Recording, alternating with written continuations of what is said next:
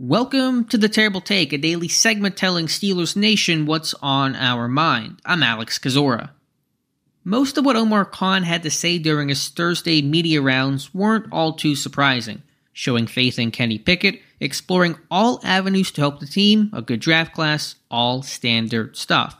What caught me off guard, and maybe that's my fault, not the team's, was his urgency in upgrading inside linebacker. Quote, "We have to address it," was his comment.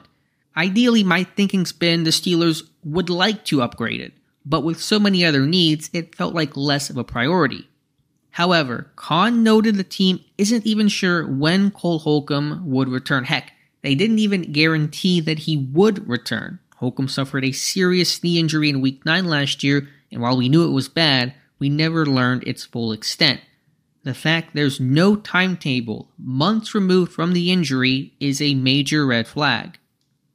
And with that understanding, certainly makes the position one that goes from a bit of a want to total and utter need. It's why the Steelers held formal meetings with many of the draft's top off-ball linebackers, including Clemson's Jeremiah Trotter and Texas A&M's Edgerrin Cooper. So if you're like me, downplaying the idea a tad before, it's time to change course and hop on the inside linebacker train.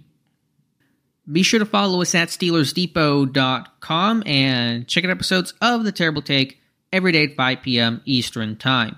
And check out The Terrible Podcast with myself and Dave Bryan every Monday, Wednesday, and Friday.